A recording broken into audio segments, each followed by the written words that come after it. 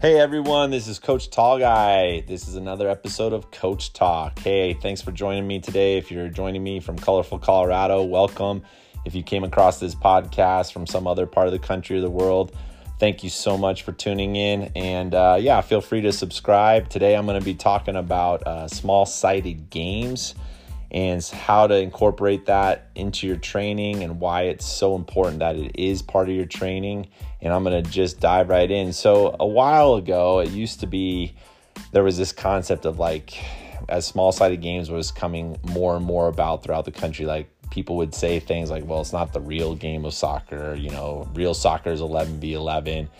And, there was, I kind of get where people were coming from because, when I grew up, when I was starting to be the age of 10, 11 years old, you're playing on this big, massive field, and that's just all you knew because that's what you would see on TV, and it felt like, man, that's just the real game of soccer. And technically, yeah, at some point, soccer is 11v11, but developmentally, it probably was not the best thing for kids, being on a big field with a big ball.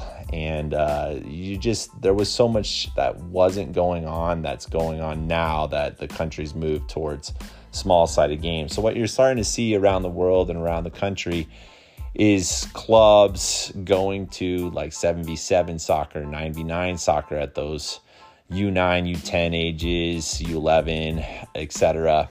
And then even better at those young ages, we're seeing 3v3, 4v4 soccer. And I just love the fact that we've transitioned to this small-sided game approach.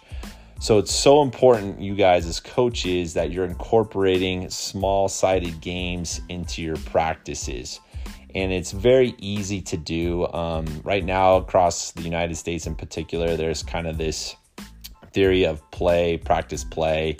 And basically that's kids show up, they get right into some sort of small-sided game, whether that's 2v2, 3v3, 4v4, but they show up to practice and they just start playing these small-sided games. And the thought process behind that is getting the kids activated, getting them energized. Every kid just wants to play the game versus just sort of training.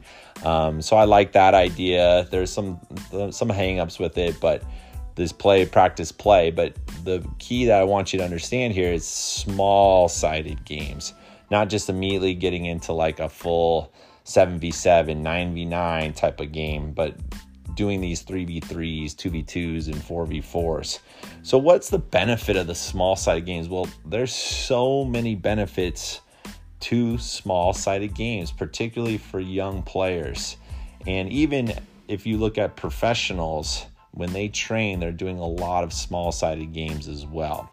So let's just dive into why small-sided games are so awesome when it comes to teaching the kids about the game of soccer. So one, it allows players to make a lot more decisions. And ultimately, that's what we want. We want kids at young ages to be in situations where they got to make lots of decisions all the time. And small-sided games allow them to make more of those decisions because they're seeing the ball so much more. And when they're seeing the ball so much more, they have to make more decisions with it. So that's one of the beauties of the small-sided game. It allows for individual fitness training, okay? So a lot of times if you're just in big games, kids just sort of stand and they get lost and they're not transitioning, they're not moving.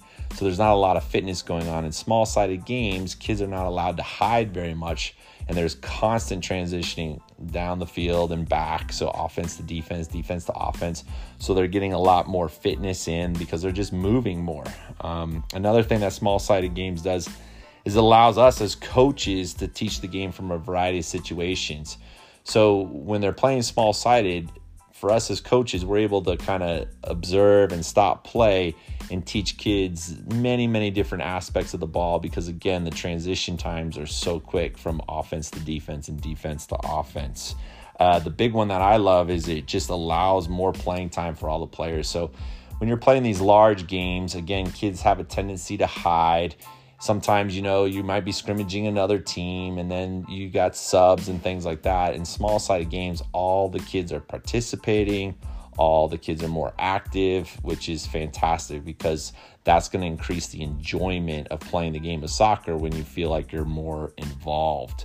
And then, again, kind of going to that hiding thing, in the big game, I'll constantly see recreational teams kind of just planting kids on the 18, or a kid will just stand out wide. In a small-sided game, when the field's smaller, there's less players, you can't really hide, so you have to get out, you have to transition. And I love that about small-sided games, this transition aspect, and it forces all the kids to participate, to get involved.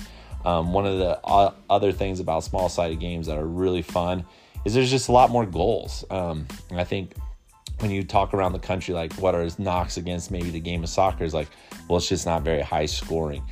And you know, to a certain extent, if you don't know the game, you can't appreciate maybe how hard it is to score. But when you're with these young players, they all want to kick the ball in the net. They want opportunities to score goals. They want to kick them through cones. They want to feel like they're very involved. And that's what small-sided games can do for these kids. And there's lots of scoring going on. So small-sided games, you should have games that are like, you know, 10-9 type of stuff. And that's fun for the kids. It's always fun to score goals. It allows the players to think more, and, you know, they have to, because they're just, again, they're more involved, okay? And another big one that we love about small-sided games as coaches is it really allows kids to focus on their technique and then imply some of the tactical principles of the game of soccer, because, again, they're not hiding, they're seeing the ball more. And when you see the ball more, you have many more opportunities to work on your technique.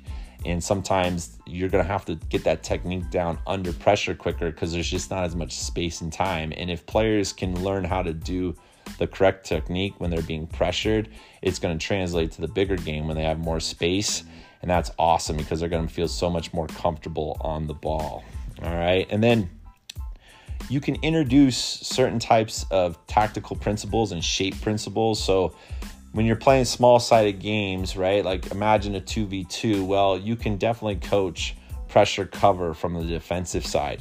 You can coach creating situations where they're taking players on 1v1 by spreading out the field.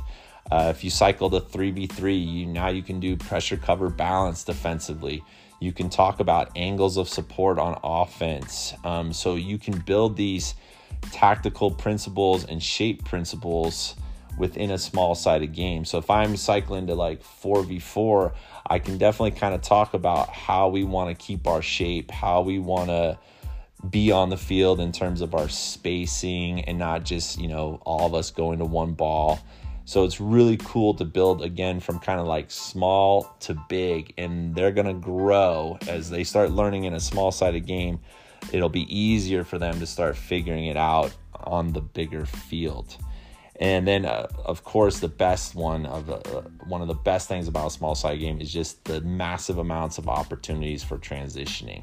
And in soccer, typically the teams that transition the quickest, the fastest, and the most effectively are more often than not the teams that are going to have the most success. And that happens at the rec level, the youth competitive level, college pro, so on. Those teams that understand how to do the transition piece, they just have the most success because they're moving the quickest. They're putting people on their heels when they're transitioning on offense. When they get back on defense, they're stopping the attack. So the great thing about those small-sided games is the amount of opportunities they have to transition.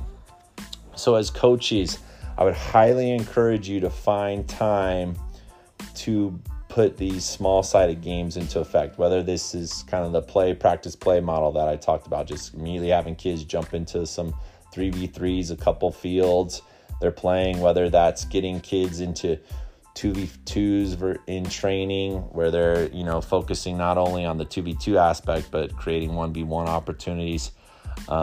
That's huge for the kids. And if you've got young players, you know, they're 5-6-year-olds, getting them into these 1v1s. As they start cycling into the ages of 7 and 8, we start to get into more 2v2s, 2v1 type of situations. As they start to hit more of the U9, U10s, we bring in a lot of that, like 3v3, 4v4. And then as they get older, you know, we kind of get into some 5v5s. But again, even the pros, they're doing a lot of those 4v4s, 5v5s, those type of things, because it keeps them active, it keeps them engaged, and players at all level want that. So make it a goal for yourself to incorporate those small-sided games think about the numbers and what technique principles you can really talk about, what tactical principles you can address within those small-sided games, and you're really going to help your players as they transition, as they get older onto the bigger field, the bigger game, so to speak. Thanks again for tuning in. I hope you found this helpful. Get out there, get those kids in some small-sided games. This is Coach Tall Guy out.